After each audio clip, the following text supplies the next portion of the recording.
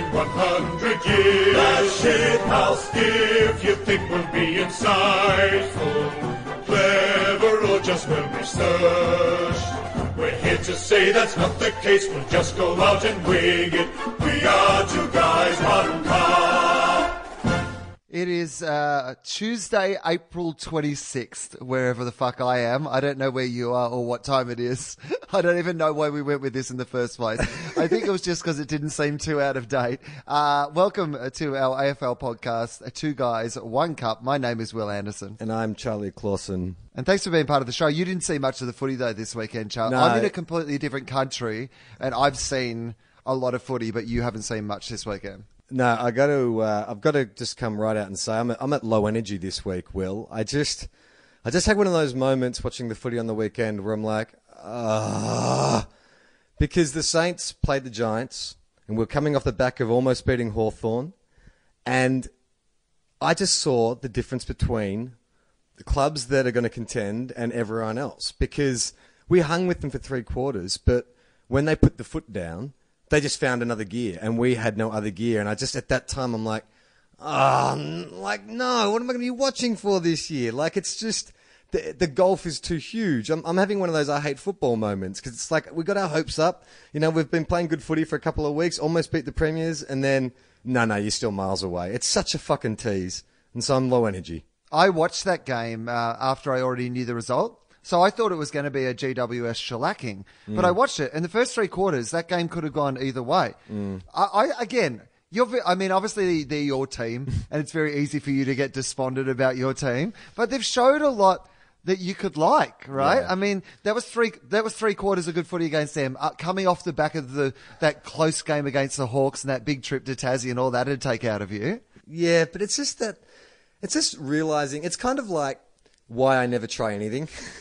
Because it's like, there's someone out there who's already, why don't you learn how to cook? Because there's much better cooks out there than me. Why don't you learn how to play an instrument? Oh, because there's great guitarists out there. It's like, what's the point of even trying? Like, there's teams out there that have 30 top 10 or first round draft picks. And how long, like, I watched St Kilda go through that noughties period where, you know, we had cobbled together a team from draft picks and trading in really well.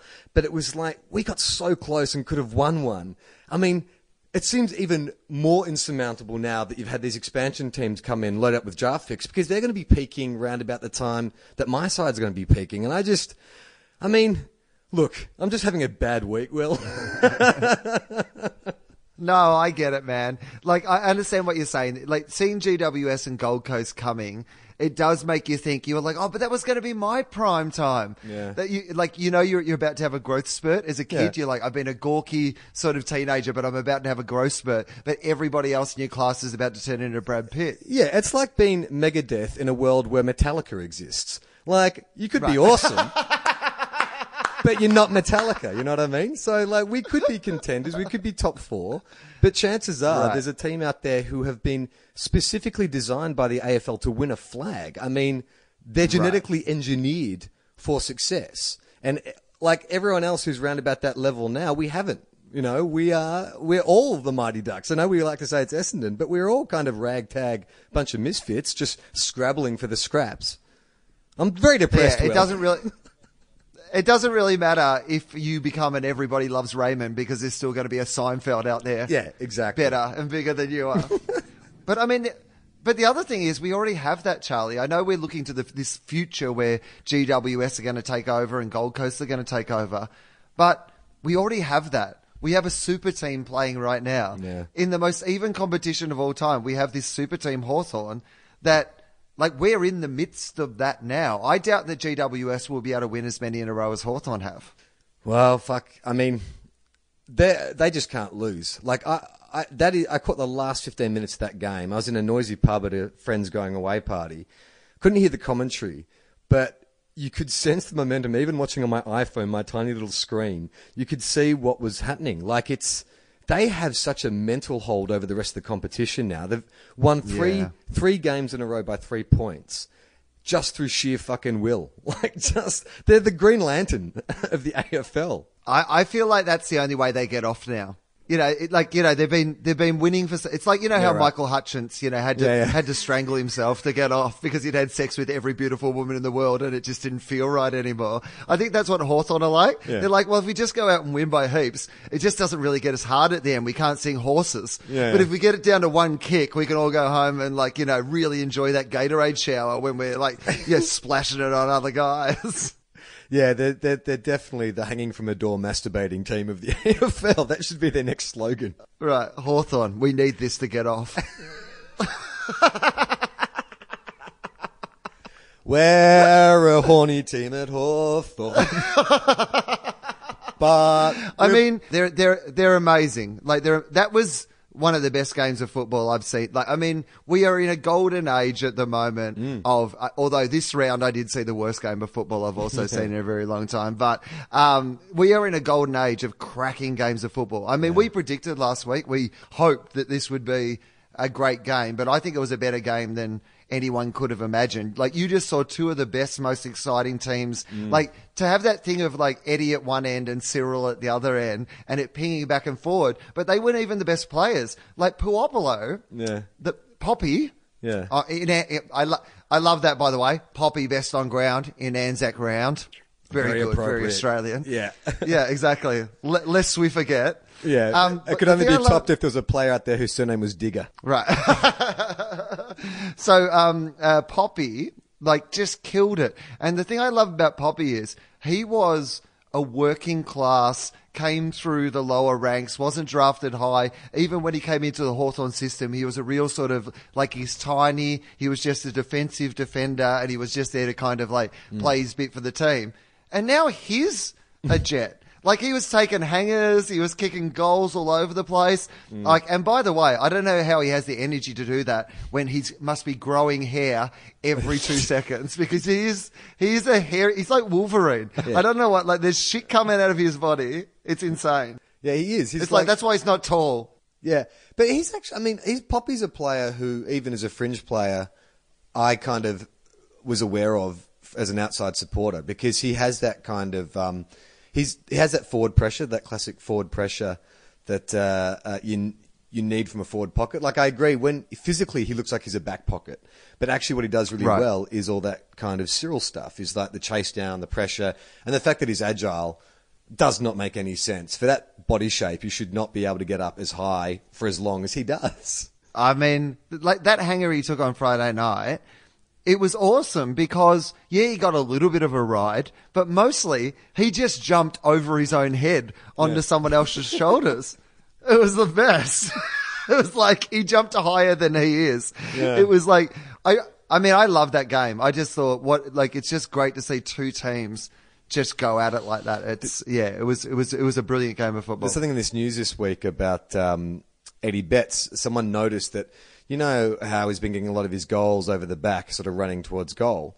What he's been doing at the centre bounces is facing the goals with his eyes on the big screen to see where the ball's going to go. And if they get it, he sprints, gets a 5-metre head start, and he's already bloody quick on his opponent. And it's that's amazing. How come more players aren't doing that? Using the big screen to kind of anticipate where the ball's going to go. I think he could go a step further than that. I would say, what about some sort of that reflective tape they have for cars and accidents and stuff like that. Instead of the tape you'd normally tape yourself up with, put a bit of reflective tape on your forearms so you can get the scoreboard angle from any sort of, that's what you really need. He's got great vision. Yeah. Cause he's got reflective.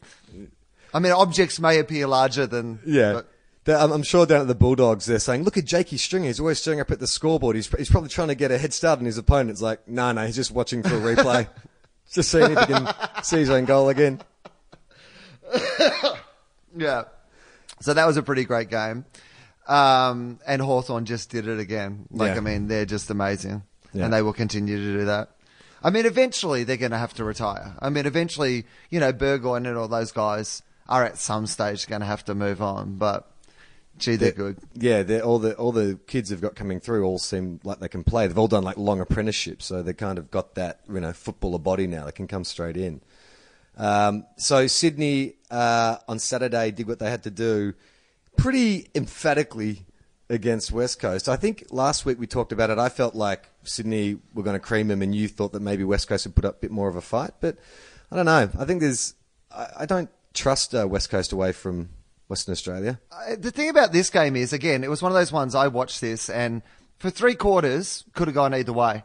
And then Sydney just had too much for them and kicked away. Did you feel like it could go either way? I sort of felt like the Swans were just kind of building to blowing them away, which they eventually did. I kind of felt like West Coast were hanging in there. I didn't feel like they were ever threatening to win. I mean, it was within a kick and a half, until pretty much 8 minutes to go in the third quarter. Yeah. So it was close enough. But yeah, I think that West Coast aren't quite as good as people were thinking or hoping that they would be.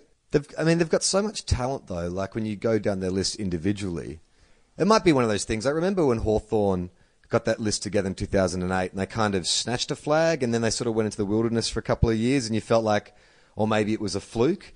But it could be the same with West Coast, I mean, they're still relatively young. So this could be sort of like a wilderness period, but that doesn't write them off for the next 4, 5, 6 years.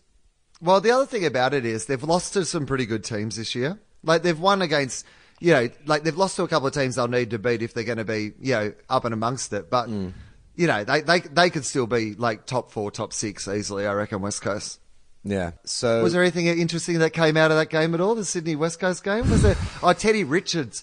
Richards had a cracker. Yeah. And that was pretty fun. And then afterwards, we find out he played half the game with a broken eye socket. Yeah, he's out for 2 weeks, but he took a hanger and he was kicking goals. I reckon, keep it out, Teddy, I say. Yeah. I reckon Teddy Richards should go a step further, start wearing an eye patch during the games. He's a funny player, isn't he, Teddy Richards? So he was an Essendon discard, was he? Or was he a trade? Or yeah. And trade, I think. And so he's played in 2 flags? Did he play in 2005? Yeah, I'd say so. That's a good career.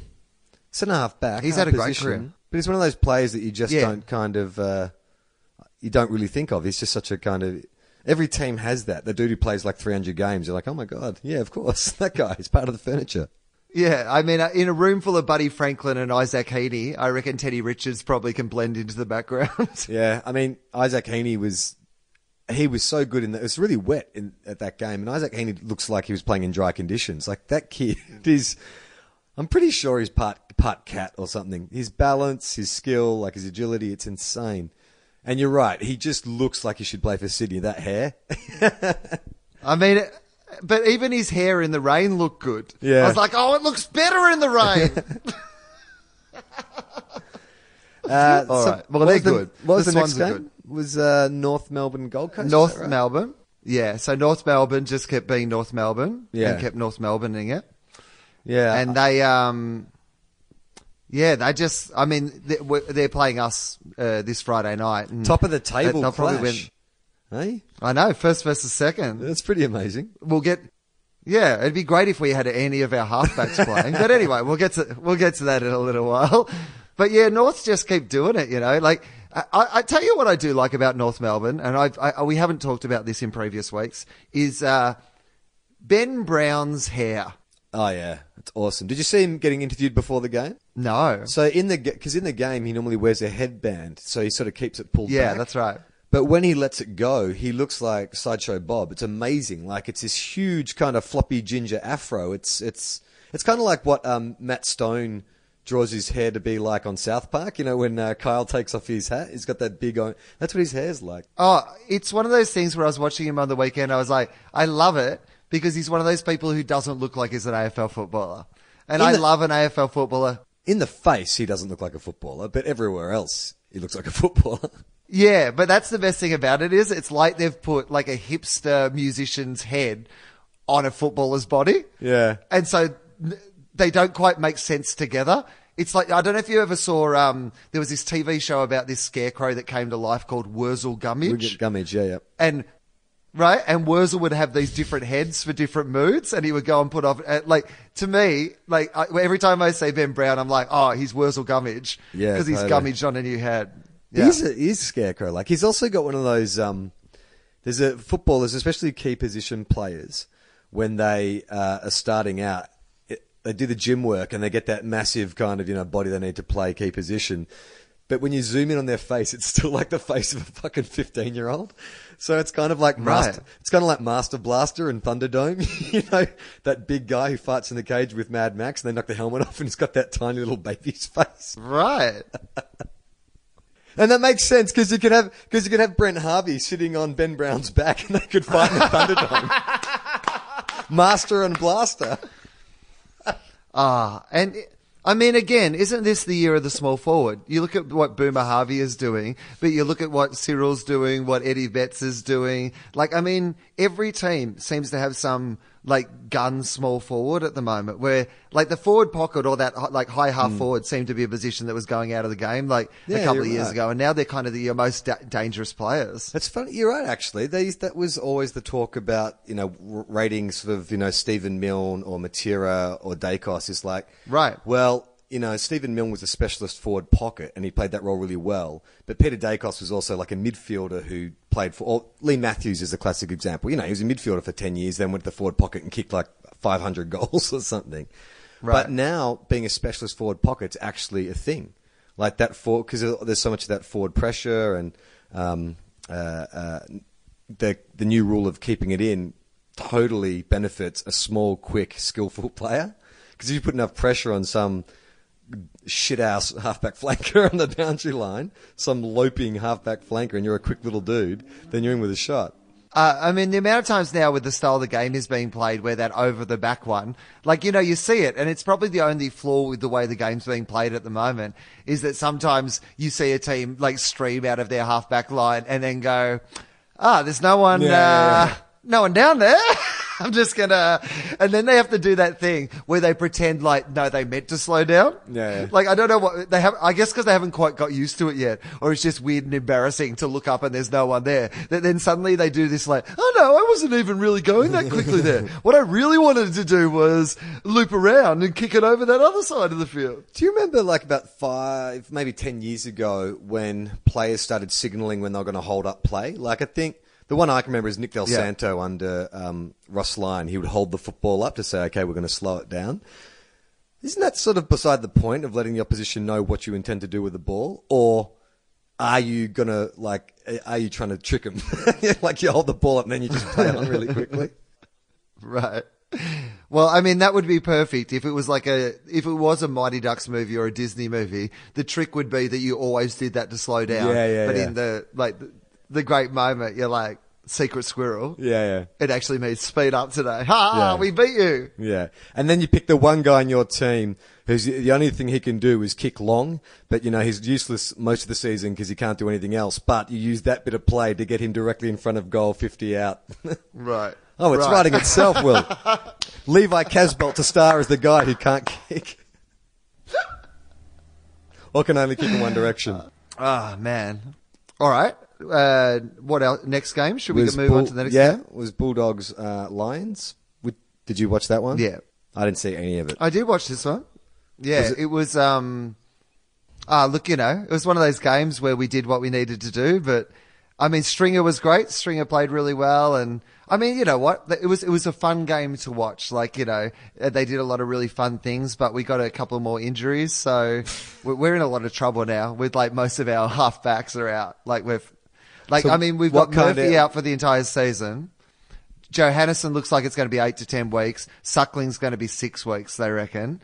And the guy who did his ACL in the reserves as well, who plays the same posse. So, and Caleb Daniels out for a couple of weeks now as well. So we're struggling with injuries. Yeah, but you're still second on the ladder if you can actually make it through this period.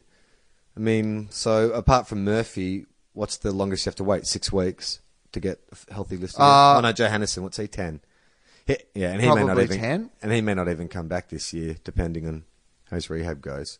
Although I was going to say to you, I don't know if I've mentioned this. He had a run this week. He had a run this week already. Apparently, I reckon that he's going to be back sooner rather than later. Like sooner than they expected. Nick Revolt in 2010, in about round 5, we were playing Collingwood and he ran out and he popped his hamstring off the bone. Similar injury to Matthew Lloyd. And everyone said, oh, that's Revolt gone. But he actually was back in 12 weeks. He came back to play finals. So I think just depending on the player and stuff, they can come back sooner than expected. Yeah. But it was good. It was it was a fun game to watch, but there wasn't much out of it apart from the injuries. The thing about What was the crowd? Was it how many? It wasn't. There was plenty of empty chairs.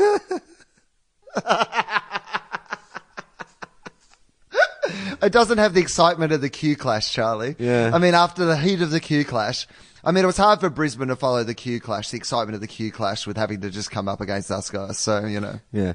To quote Junk Time AFL pod, question without notice. Yeah. If you were a Fitzroy supporter who had followed the team when they merged with Brisbane and enjoyed that period under Lee Matthews and had your 3 premierships, do you think now, you, as someone who was originally a Fitzroy Lions supporter, now your interest would be waning? You would feel more disconnected from the club and less inclined to follow them through this bad period? Or do you think that premiership period would have made the team beloved to you for always? Well, okay, firstly, if 3 premierships doesn't get you across the line, then fuck you. Fuck you. Fuck you. Are you kidding me?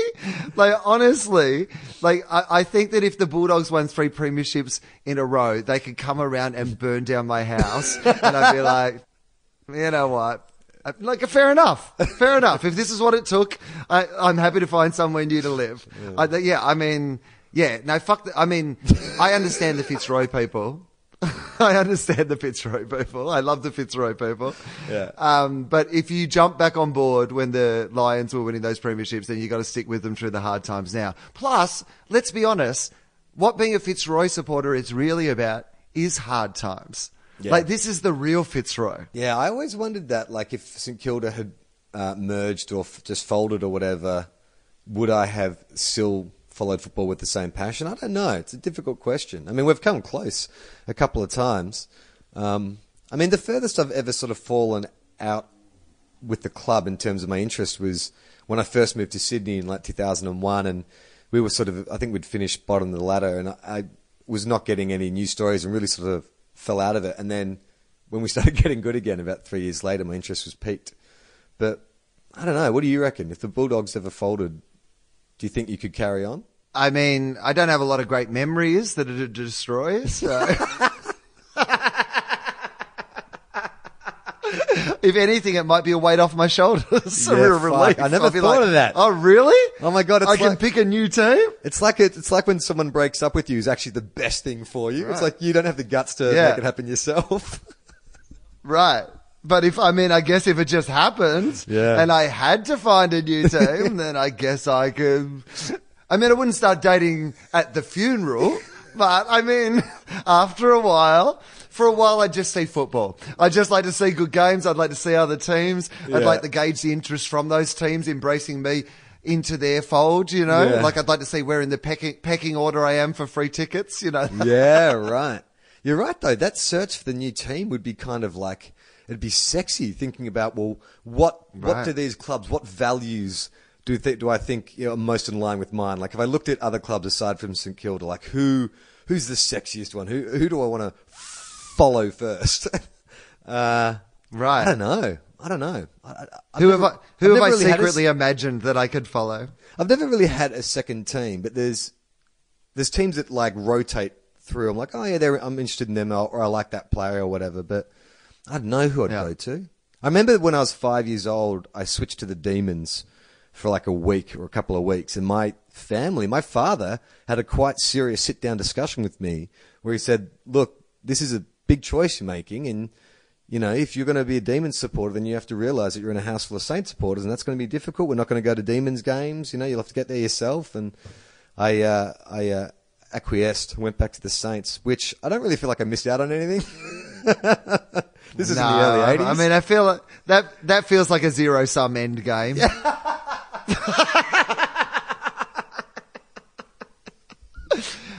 If I had to support a new team, Watch what I you reckon say here. I'd probably end.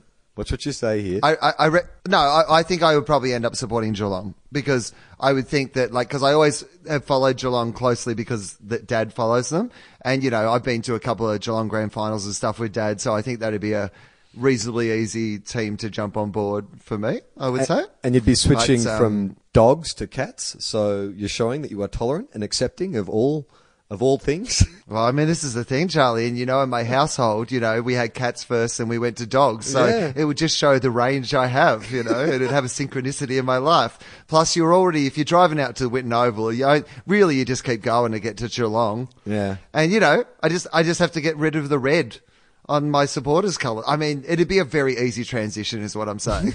It's not like I'm going to bury for Freo or Gold Coast Suns. I mean, maybe, you know what? Maybe Greater Western Sydney being if they were the other West, because that was the option. There was talk for a while that the Bulldogs might go to Sydney and be the team of the Sydney Western suburbs as well as the Melbourne Western suburbs. Okay, well, I guess here's the option. So, because I live in Sydney.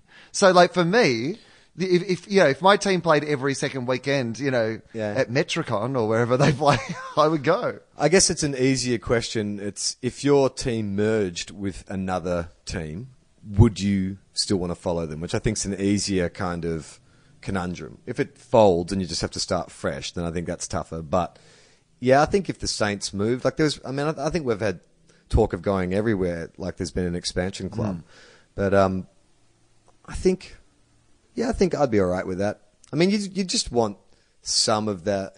I don't know how you, like you, I don't have a lot of happy memories, but there is kind of elements, and there's club legends and stuff, and how will they be recognised, and you don't want to lose all that kind of stuff. But do they honour the Fitzroy greats at Brisbane Lions functions? Yeah, absolutely. And they've done a really good job of trying to incorporate it as far as I know. I don't know if it was done well early, but I got the impression that through one of the big things they did was try to build much like the Sydney Swans did. The real secret is having a Melbourne following as well as a following everywhere else. And that's what Gold Coast and GWS have to be able to do, because you've got to be able to go to Etihad or to one of those stadiums to play a game of footy and have 5,000 or 10,000 people come out and support you because they support your team. Yeah.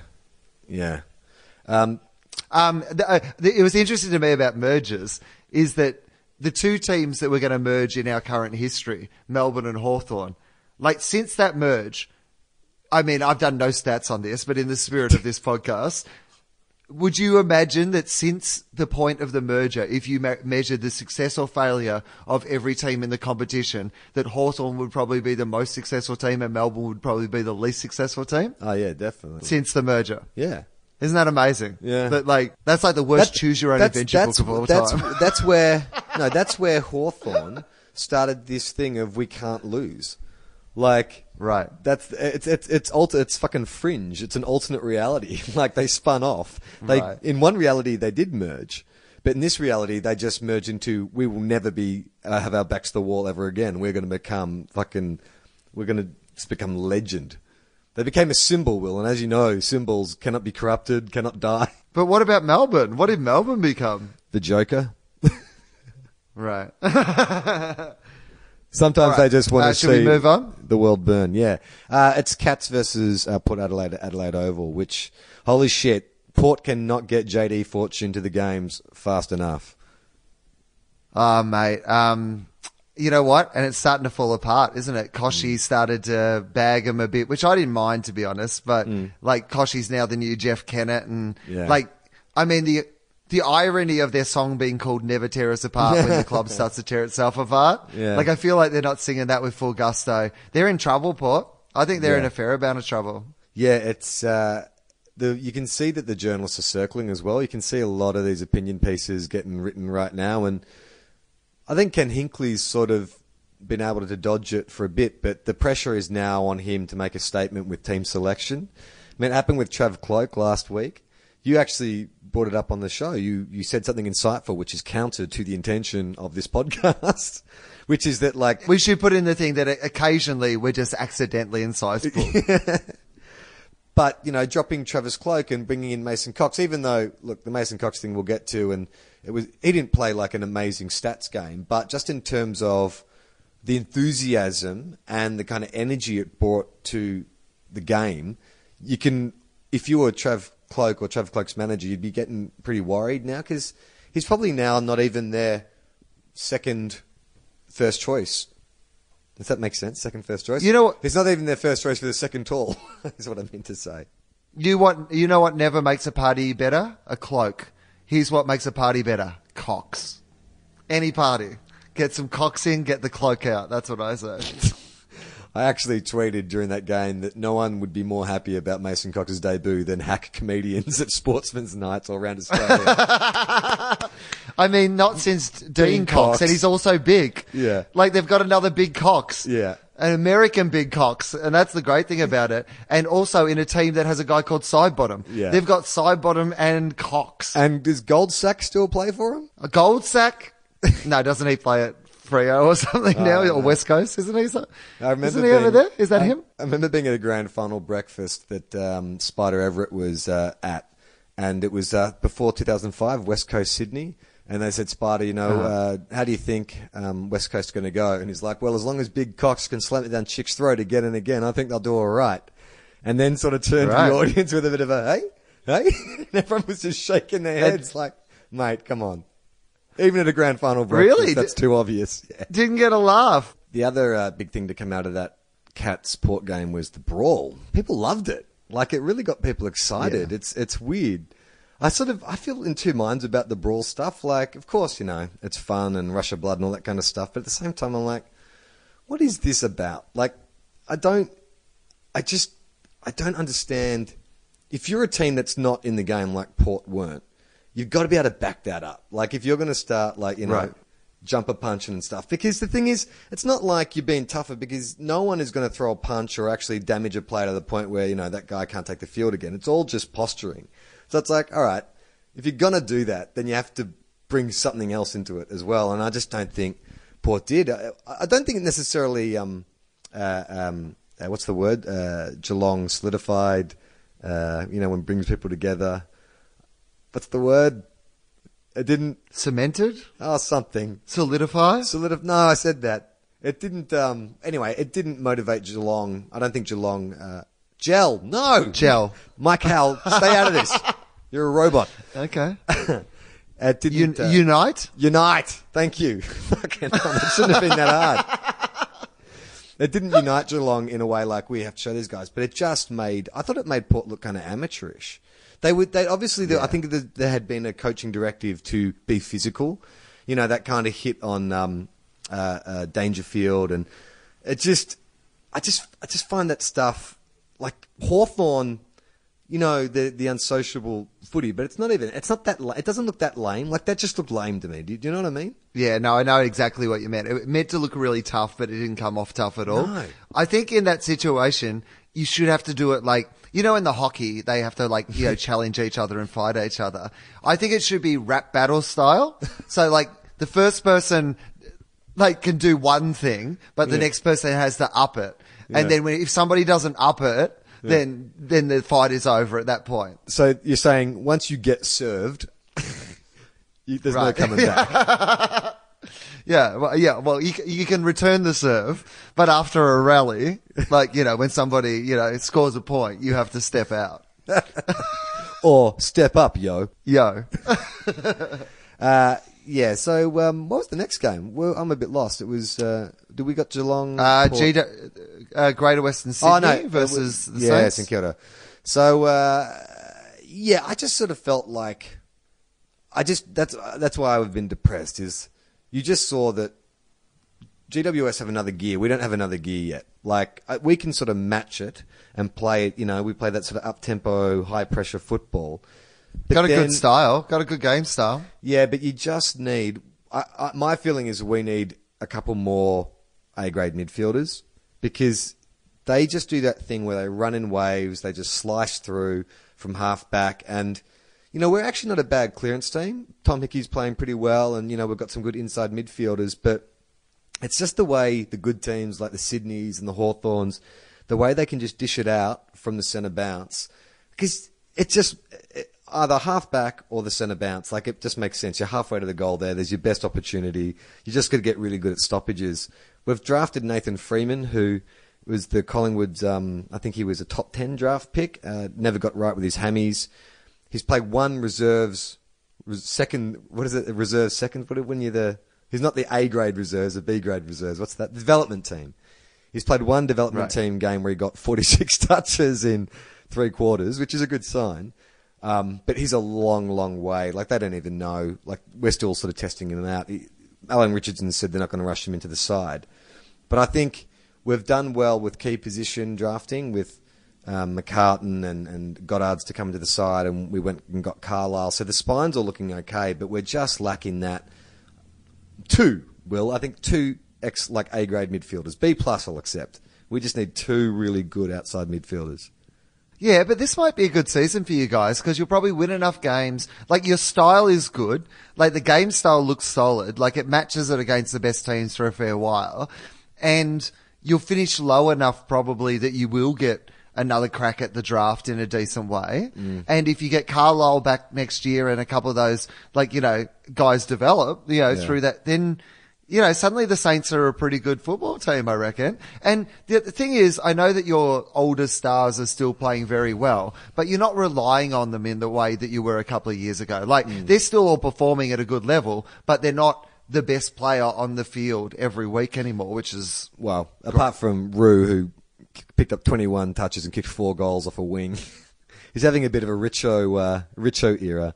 I like him on the wing. Yeah. It makes sense because he runs all the time. Yeah. And I like him back there. I reckon it's good. Like, he was good on the weekend. I mean, I thought he was, he's always very good. But yeah. I do think there is a next generation of stars there, and I like it. Did you think the skill level... What about GWS? Well, I was just going to say, the skill level at St Kilda was in stark contrast to the skill level at GWS. Like, they have so many players who can deliver by foot, and then Jeremy Cameron, just lazy fucking 4 weeks off, come back, kick 5 goals, and look like he hasn't, had a day out of the game. I mean, they have got some decent fucking footballers who play for that. Right? I'm telling you, man. Like, right? They're young. They're all like 23, and they're guns. That's what I'm saying. Like, the next 10 years is 10 years of darkness. The fact that Toby Green can't get a game in their midfield is like one of the most outrageous things of all time. Like, every time I watch Callan Ward, I just think, oh fuck, Callan Ward in the Bulldogs right now. It'd just be, he's amazing. Like, they have a very good football team. There's no doubt about that. The great thing about Callan Ward is, we know he went to GWS on a great pay packet and stuff, but when he retires and he starts that BG's revival group, like, he's going to make a fortune there. He can do cruise ships, RSLs. He looks like a BG, right? He looks like Barry Gibb. Yeah. Yeah, he definitely has a Gibbish quality. They've just got talent everywhere. Look at their fucking forward line. Like, Patton is their third tall now. And he was number 1 draft pick, third tall. No wonder they didn't fight too hard to keep Tom Boyd. They've got fucking like a warehouse filled with 6'5" monsters who can play. I was reading an interesting article about their drafting strategy as opposed to the Gold Coast drafting strategy when they started the clubs.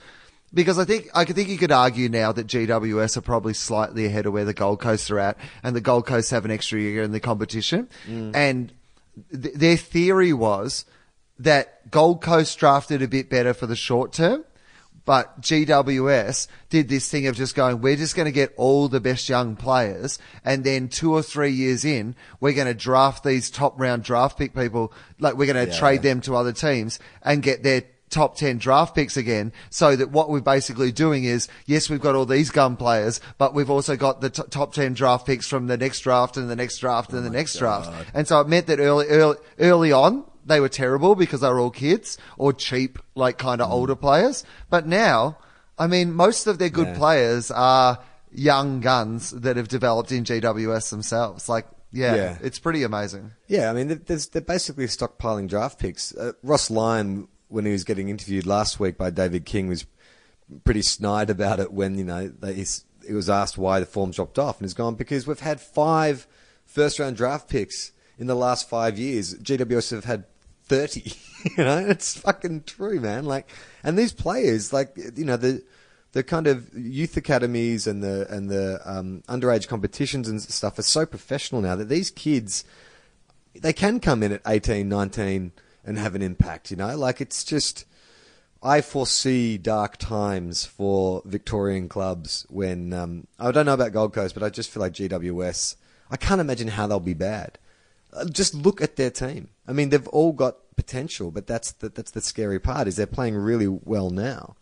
That's what excites me about the Bulldogs, is they've done a really great job drafting young players with higher draft picks. Because in the past we would have got those, like, because we were like you guys, shit at the absolute worst time. Because we were shit at the time where we would have got those draft picks, but instead they went to these expansion clubs and they got preference. They would have been the players who were playing at our teams. You know, Jeremy Cameron might have been at the Saints and, you know, Toby Green might have been at the Bulldogs or whoever, you know, the examples are. Like, you know, Tom Lynch or Aaron Hall or these sort of people might have been playing for our clubs. I mean, but that's the thing, like, why you feel like a pauper at the feast, because, you know, St Kilda's strategy over the past 3 or 4 years has been to stockpile at least 2 first-round draft picks over the last 3 years. 2. So we've had 6 first-round draft picks in the last 3 years compared to GWS. So even statistically, you know, the likelihood of them getting, you know, a bunch of 150-plus players compared to us it's almost like fucking playing Tats Lotto. You know what I mean? I know I'm very jaded this episode. You're getting a lot of the self-loathing St Kilda supporter, but it just was held up in such stark contrast on the weekend, just seeing them play side by side. I agree with everything you said, by the way, and we do have potential, and who knows, but it's just, we have to work harder. You know what I mean? It's more of a hill to climb for us. Well, you know what it's like. You're like a kid who had a job right through high school and you've finally been able to buy yourself a car and then you've worked on it every weekend to kind of get it to the point where you're like, yeah, I could race this car. And then you get to the race and daddy bought all these 16-year-old kids a fucking brand new Porsche. Yeah. Yeah. Like, yeah, it's exactly what it's like. So probably the biggest story, it also comes from the worst game of the round, which is Carlton v Freo. Freo are now 5-0, and Nat Fyfe has a broken leg, and Michael Johnson's out, and what the fuck, Aaron Sandilands is out. Like, they finished on top of the ladder last year, on top of the ladder, which I didn't know, but now I'm acting surprised about that they're finishing on the bottom. I like to refer to them as being 5-0. But they are in a lot of trouble. Like, they've got, like, Fife's out for the season. They might as well just, Ross Lyon basically said, and why would they rush him back? He's broken the same leg twice and he's the best player in the game and there's no point in coming back. It's not like going to be the run for the finals. Let his leg heal, get that going. They've lost their second best player, Sandilands, because he had to have his entire rib cage reconstructed. They said that the injury he had was normally only seen in car crash victims or like machinery trauma, those sort of things, workplace accidents, right? So they basically had to put a plate inside his chest to rebuild it, and they removed one of his ribs. Oh my God. That'd be like operating, operating on a dinosaur, like his fucking ribcage, like when you see the T-Rex exhibition at the museum. Fred Flintstone came in and ate it. Maybe when Aaron Sandilands retires, they're just going to put him in a museum, like hung from the ceiling by steel cables. Right, just his skeleton. They say years ago, he used to roam the land. This one missing rib was used by the Lord our God to make the captain of the Fremantle Dockers women's team. Yeah, this is a big challenge for Ross. He's been keeping up a brave face, I reckon, for the first 5 weeks, but he's now in a position he's never found himself in before, which is bottom of the ladder team that needs a rebuild. And what do? He's just signed up for 5 years. Like, if you're the Dockers admin, you're like, shit, we got a guy in as a premiership coach, but what we need is more of an Allergen Richardson type or Mark Williams. We need a development coach now, really. So who knows? He might be good. Okay. Here's what I would say. I reckon best case scenario for Freo would have been them being a really good team that competed for the grand final, right? Mm-hmm. I reckon the second best option is what is happening right now. I know that might seem like a weird thing to say, but he's just signed on for 5 years. So they knew for 5 years they weren't going to be a team that was going for the premiership, right? Yeah. So they obviously in that contract thought he's a guy who can also rebuild this team as well as having it up at this end. Mm. And now you've got a fresh start. your best player's out with a leg injury for the entire year. Your second best player's out. It's a write-off of a year. Your so it's as ruckman's good as hanging any up in place a to museum start. somewhere. Right. your ruckman is educating children, and Nat Fyfe, I believe, will just be full-time fucking, I guess, right? Yeah, or flying helicopters down to his fucking 78 properties he owns in Western Australia. Yeah. I mean, some time for property development, in the off-season. I am interested to see what a Ross Lyon-developed team looks like. Like, how does he recruit? What kind of players? Because traditionally, Ross is very much give me 5 stars and then a bunch of just GOPs, and I'll give you a team. But, he's going to be having to go to the trade table not to top up. He's going to have to be looking for guys that have leadership potential. I'd be interested. Ross is smart, and he's been around footy clubs for a long time. Like, I don't think there's a lot of people saying, "Oh, he can't do it. He just takes contending teams and pushes them as hard as he can." He's a smart guy. I'm just interested to see what kind of players young players he brings in his mold, because he's such a fucking uncompromising individual. Well, the other thing about Ross Lyon, we just haven't seen him have to do this. Maybe he's as good at doing this as he was as doing the other thing. He just thought that was the best method to do the other thing, but he'll have a really good method to do it this way. Maybe it'll be a great challenge for him. I mean, he's got a great record. He's been a kick away from being a premiership coach. He has the greatest winning record in the AFL. Why wouldn't you think that he could do it? Also, imagine this, right? Pavlich retires at the end of the year, so you free up a lot of money on you got some money there for Pav. You've got old mate, diehard villain from GWS, McCarthy. who's going to play Cam McCarthy. So McCarthy will play for them next. Mate, that's going to happen. Okay. There is no doubt in my mind that that's going to happen, right? So, he's training with South Perth or whoever they are, who are their feeder club, so, and they've got that agreement, and GWS will want to get something for him, so they'll trade so that they can have Cam McCarthy. He's a gun. Yeah. If you saw him play, we saw him play a few times last year. He's so you put him in the forward line, right? Typical West. When he's not chasing Bruce Willis around a building, he's an awesome footballer.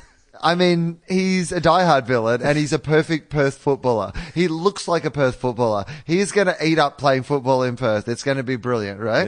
Yeah. Then they might finish bottom on the fucking ladder this year. You get the number 1 draft choice, right?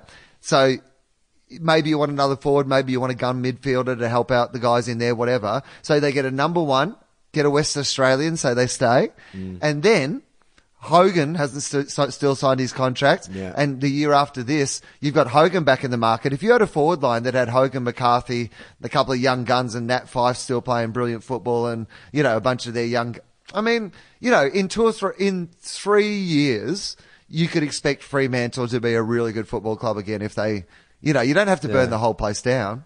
I think that's the challenge, though, is you said get a Western Australian, because that, we've talked about the go-home factor, why if you're a Victorian or definitely Queensland club, why you don't draft Western Australians. But it works in reverse too, where it's hard to get Victorians over to WA. So if they do free up some market and they want to go to the trade table or something like that, or free agency, I guess it's, apart from Jesse Hogan, are there any other Western Australians who would be key position or guns who are coming out of contract soon? Well, they've had trouble getting people over there, so I reckon it has to be a West Australian who wants to go home. But I reckon Hogan, that's what, Hogan, that's what they want. They want Yeah. But at the moment, if you're Jesse Hogan, Melbourne's probably not the worst place in the world to be. So I think the most relieved guy after that game was Levi Casbolt, because for once the greatest laughs on the field weren't provided by him, but by there's at least half a dozen things happened in that game which were like, wow. This is one of those games where the crowd doesn't cheer. It's more of a kind of, oh, when they see a player like Daisy kicking that goal that just dribbles across the line because no one's standing on the goal line, or Tabner fucking trying to mark a ball that's clearly throwing through the goals and fumbling it across the line. Just a lot of disappointed. Mate, oh.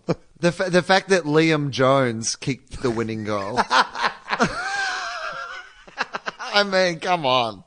Like, The commentators even said that. Like, I felt really bad for Liam Jones because when he had the ball in his hands, they were like, never in a million years would you think that this guy, like, not even Liam Jones thought he would be in this position ever in his life.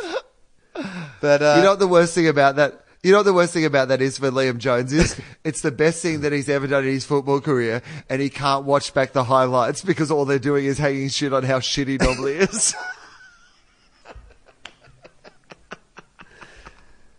Yeah, it was a real kind of downer. Like, I mean, if you're a Freo supporter and that doesn't put you in the mood for a rebuild, I don't know what does. Right. Like, how much worse can things get? I mean, great for Carlton. Good on Carlton. But I know you said that the Casbolt effect wasn't in full effect, but it was because I reckon Levi has been listening to the podcast. And Levi wants the ball in Levi's hands because did you see that opportunity where he should have just given the ball off to somebody who can actually kick? Yeah, and he was yeah. like, nah. No, I'm going to set shot. Levi's in charge. Yeah. Levi's got this.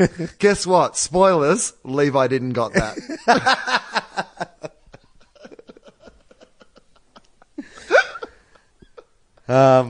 Should we move on to the Tigers game? Melbourne. Okay, so Halt, fucking yeah. stop the press. Melbourne have done it.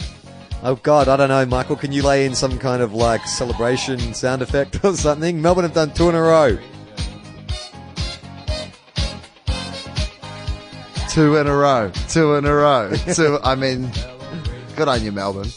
Melbourne are kicking 20 goals most weeks. If you kick 20 goals most weeks, you're going to win a lot of games of football. Yeah. They're not bad, Melbourne, and I like watching them. And I'm really enjoying. This is what the Jack Watts story needed for me. Yeah, definitely. Like this is. It's been amazing to me how much it's warmed my heart. Yeah. That this. I realised that what I didn't want Jack Watts Schadenfreude. I'm sick of that. We've had our fun with Jack Watts. Yeah. I like that Jack Watts is now playing well in a good team. Yeah. And when Alex Rance mashed Jack Watts' face into the ground, I was like, fuck you, Alex Rance. That's Jack Watts. Don't touch him. Do not touch him. Don't touch him. Like, there would have been a year ago, I would have been like, mash him harder, Alex. But now, Yeah, I'm on board. I hate that every team has a scapegoat. Like, I know when I go to the Saints message boards and stuff, like it's a rotating roster. There's just those players. Like Raf Clark was a classic example of like just people love to rag on him. And I get this very defensive thing. I don't know if it's a flashback to high school, but I used to always hate seeing people get picked on at high school and stuff. I was like, oh, come on, like, Right. you know, can't we all just fucking leave each other be? He plays his role and he occasionally makes mistakes, but it feels like every team has to have that scapegoat.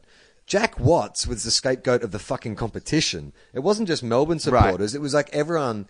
They so enjoyed watching him struggle through his first like 4 or 5 years. And it's like, I watch him now and I just see a guy who looks like he's enjoying playing football. He loves having a shot at goal. Right. He loves celebrating a goal. You didn't see that for the first 4 or 5 years and it wasn't fun. Well, you know, the other thing that people don't talk about is he's a really great shot at goal. Like, I mean, I know the fuss is all about Hogan because, you know, when you see Hogan move around the field and you see him take those marks and stuff, you can't help but be excited.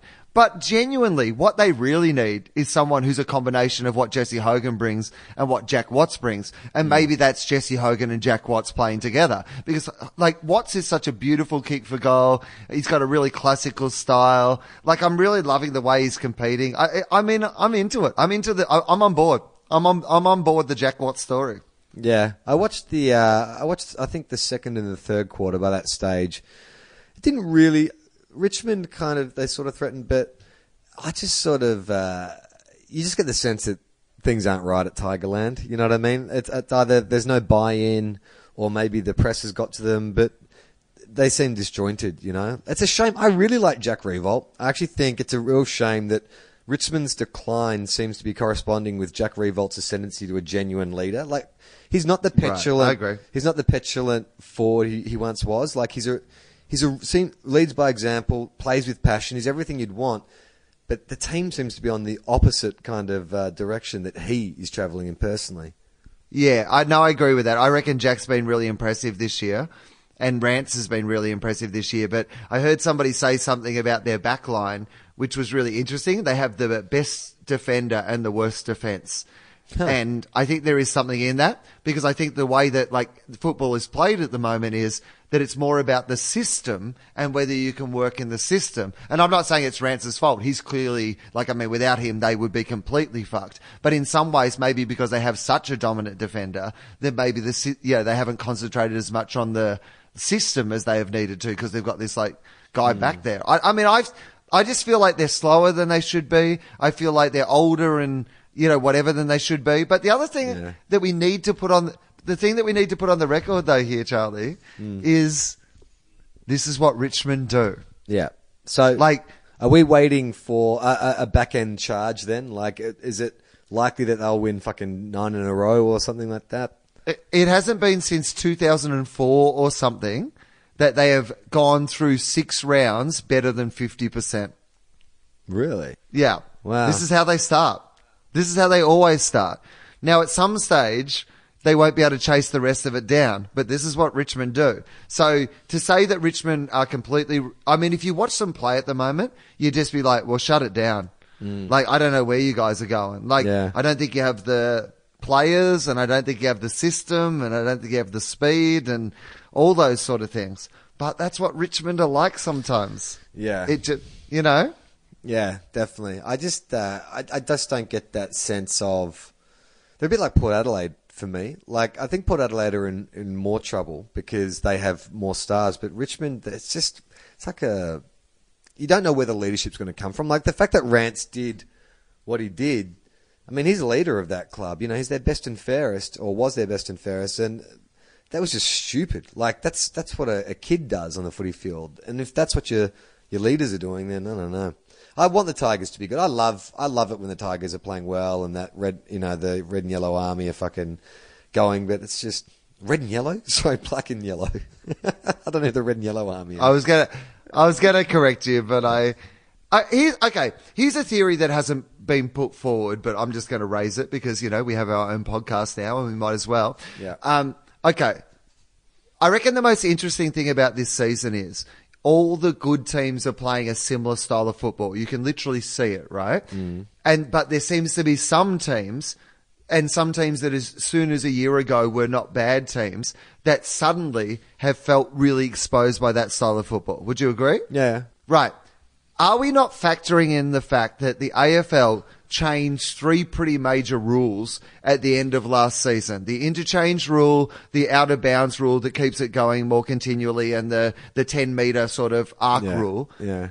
Is there a chance that those teams like Freo and Richmond and the teams that are suddenly really struggling with this new style of football have just been teams whose style and setup and whatever have been adversely affected by the rule changes? Yeah, I'd agree. I think definitely the deliberate rule favours kind of good pressure teams, and you're saying that Richmond looks slow, and I think that's what a lot of it is based on, is they don't have that running game that the high pressure teams do. And if it's running all the time, and if the game is continual in the way it is at the moment, then I think those sort of teams, you can get really exposed on that, on that turnover. So. Yeah. It's a good point, actually. It's not their fault. I think they just need to lobby to get the rules changed back. Yeah, who's their small forward? Who's their Eddie Betts? They don't really have one, do they? I guess Taylor. Chris. Was Yaron going to play that role, or was he going to play off halfback? Do you think Rioli?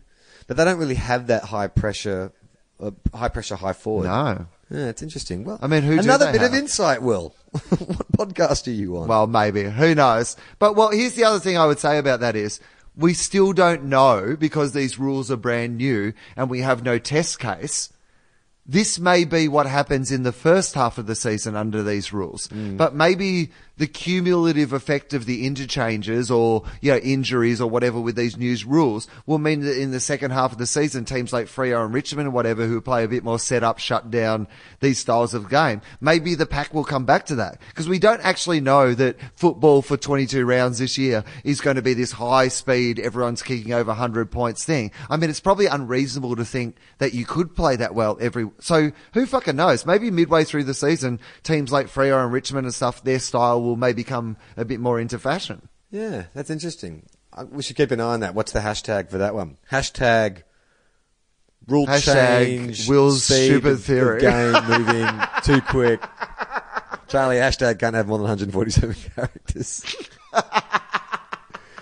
The final game of the round was the Anzac Day clash between Essendon and Collingwood. I mean, no one likes to see Collingwood win big, especially on Anzac Day. It's not what the Diggers died for.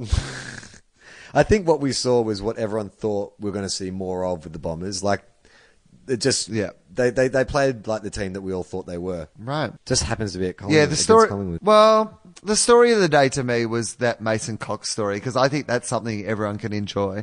Because for this guy, are you saying not heard it, everyone can enjoy Cox? everyone can enjoy Cox. I think it's something that everyone can get around. Yeah. That everyone can applaud. It's the feel good story, Cox.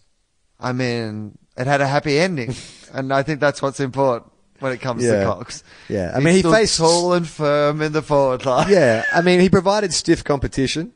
Right, and even when he wasn't at the front of the pack, he came hard from behind, and that's what's important. Etc. Etc. Etc. Do your own at home. No, but I mean, his story for an American, like a guy who had not heard of the game, knew nothing about the game, who went to this combine that they run for athletes, as he told the story, which I loved, because it was a free trip to LA, and he thought, well, I might as well take the free trip. That's amazing. And he's ended up in a completely different country, playing in front of 85,000 people on our nation's most sacred day, making his debut on the MCG for the most famous football club in Australia in a game he hadn't heard of 3 or 4 years ago. And he takes a mark and kicks the first fucking goal on that game. I mean, that's just a great fucking story. But what does it say about our game? Are we not as good as we thought we were? If a guy can come in, never played it 2 years ago, and can play in front of 80,000 people, does it mean it's an easy game to learn? No, we've just worked out what it's like to be England, because basically we've invented something that if other people try, they'll be better at us at that. We won't be as good at. So no, I mean, he's a super athlete. This guy's like just a super athlete, and I think it's easier for big guys because you can train them. But he looks. I mean, I don't think he's going to be the best player in the AFL or anything like that. But no, I mean, I loved his family. His family all flew over from America, and they've all got into the game and stuff. And I mean, I think it's really great for the game. I thought that was a really great story. It's a great little, Vice.com. They have like a sports section, and they did this video about these 4 American players who are actually playing in bush leagues in Australia right now. Like, I guess it's a couple of years ago. I don't know if it was before or after Mason Cox's time, but it's just following this player manager, this guy who lives in Los Angeles, and he just started seeing all these like athletes over there that he thought would be great, just on an athletic point of view to be playing AFL. So he, flew them out to Australia. They had meetings, and there's a few of these players are like, it's hilarious because they're, coming from big cities in the US, and they're literally playing in the bush league. Like, they're all got a share house, some place that's like 6 hours from Sydney, and they're having to go play, like kick the dew off the grass and stuff. And it's just like a little 10-minute documentary. I'm not sure what it's called, but you should check it out because it's really interesting to get that perspective, especially when like, American culture and American sporting culture is so common to us. Like, most Australians who maybe don't know the rules of baseball or, the NFL or whatever, because we've seen so many movies and TV shows and stuff that are about that, it's interesting to sort of reverse it. Like, because we know what the minor leagues look like from watching American films, but then to see an Australian film that puts an American's perspective in the low levels of Australia, it's really interesting. And I mean, the thing is, particularly basketballers, those sort of bodies, like, they have perfect bodies to play AFL football, like, athletes who are interested in that.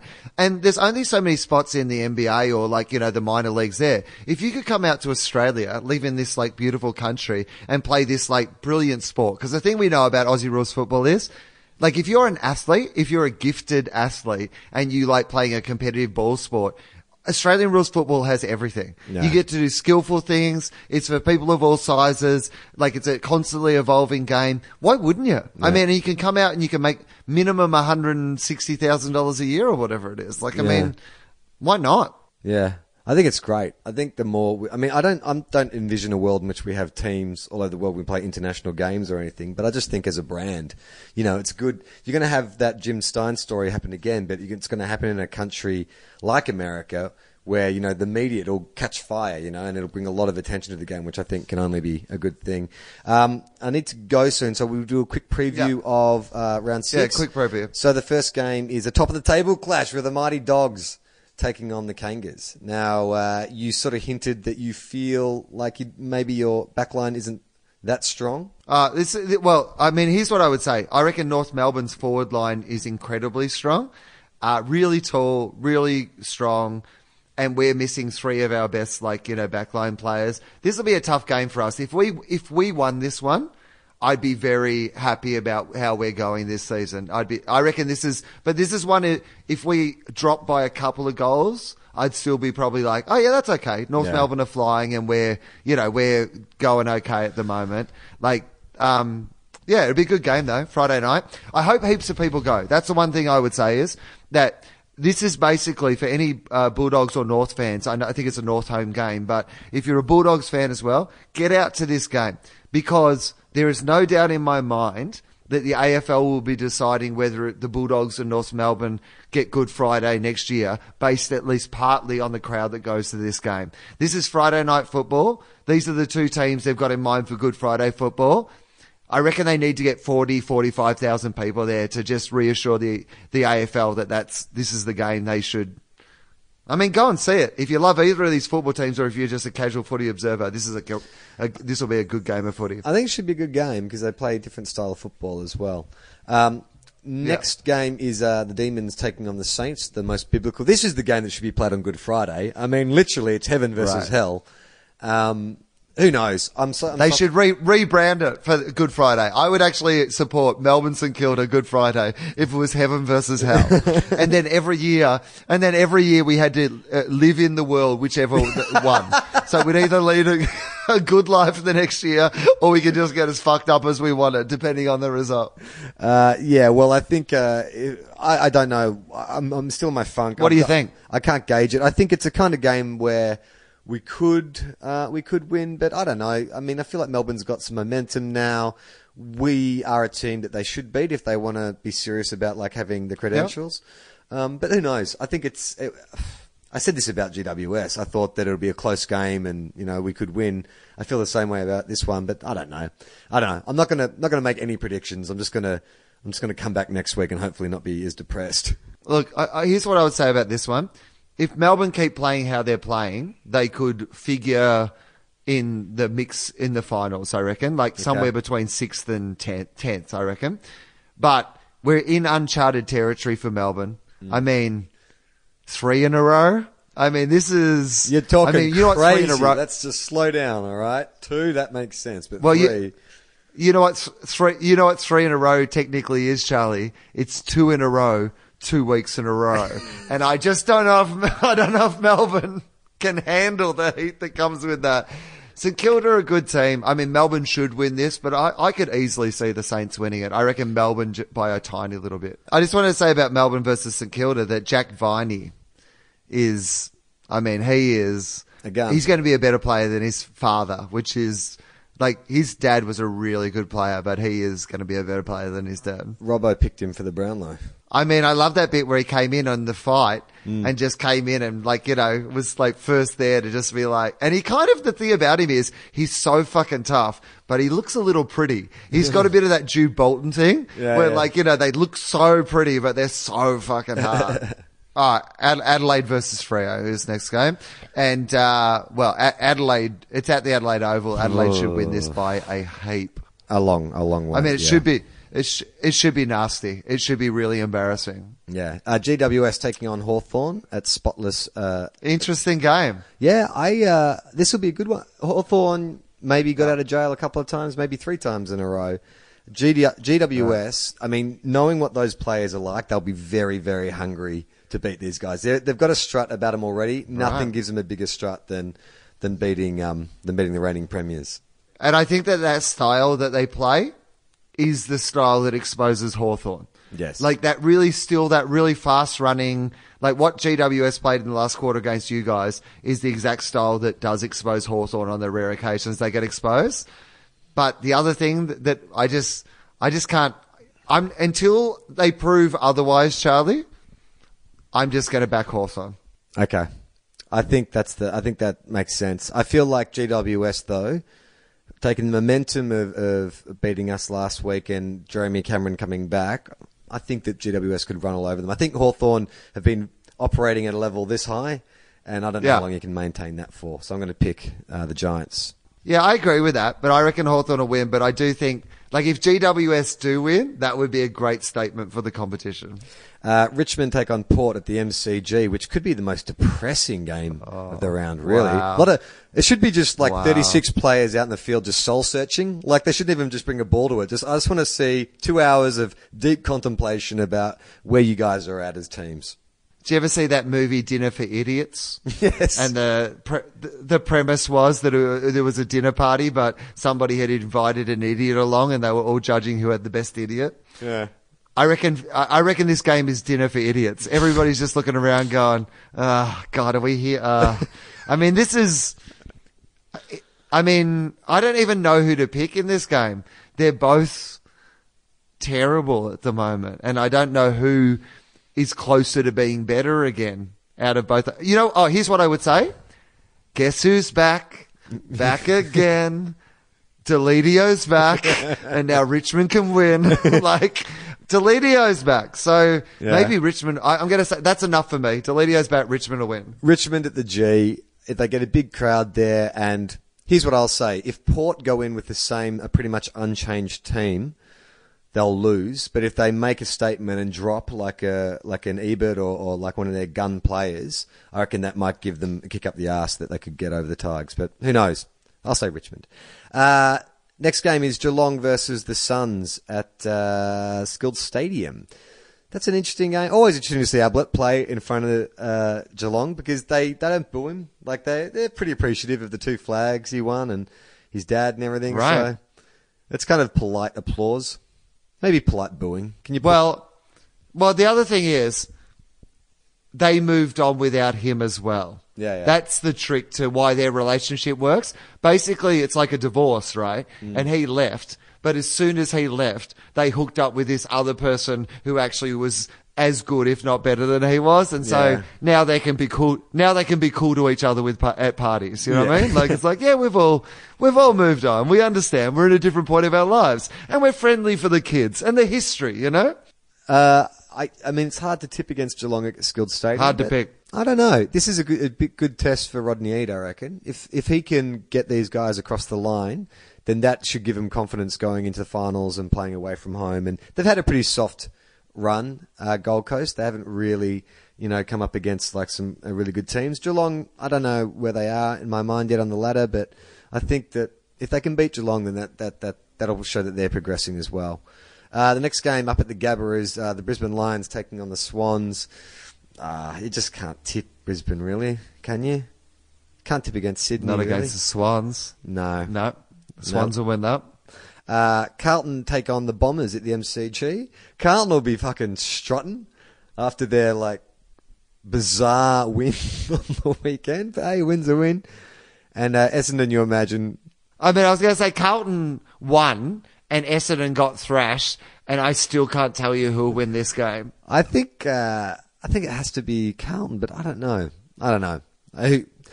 That'll be interesting to watch, I think, to watch that game. And for the same reason, watching Richmond versus Port will be an interesting game, just to see where are you guys at? Who's going to be worse than you two?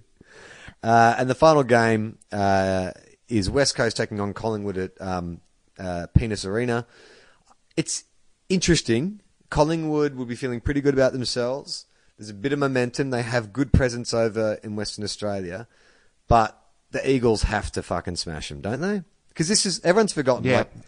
Collingwood won, and it was a big story just because of the nature of the day and stuff, but they beat Essendon, and they've still only won one other game for the year. So if the Eagles are serious, then I reckon it's got to be, at least 6 goals? Yeah, I mean, I think this is one of those opportunities where West Coast... I mean, I think this is what West Coast are great at. They're great flat track bullies, downhill skiers, whatever you want to say. I think West Coast will be all over this. I think this will be, I mean, Collingwood look better now that Sidebottom's back. I mean, he does make a big difference. And they look much better now that Pendlebury's fit enough to be playing in the midfield where he's meant to be playing. Yeah. And that does make a bit of a difference, but not against West Coast. Not over there. No way. No way. Yeah, I reckon West Coast by a lot. And that's all the games. So, that's it. Do you have anything to plug or no Americans listen to this? Because we said all those nice things about West Coast and Freo. I'm in Perth next week. So May 3, 4 and 5 or whatever Wednesday, Thursday and Friday is next week, I am in Perth doing shows. Tickets still available. I don't have anything to promote, but what I will say is that Tofop, who is the brand under which Two Guys One Cup operates, we have another podcast called Tofop. If you like this but not about football, you might like our other podcast. You should check it out. But we now have a YouTube channel, Tofop TV, where you can go and we'll be uploading each week clips from not only this show but other podcasts we do.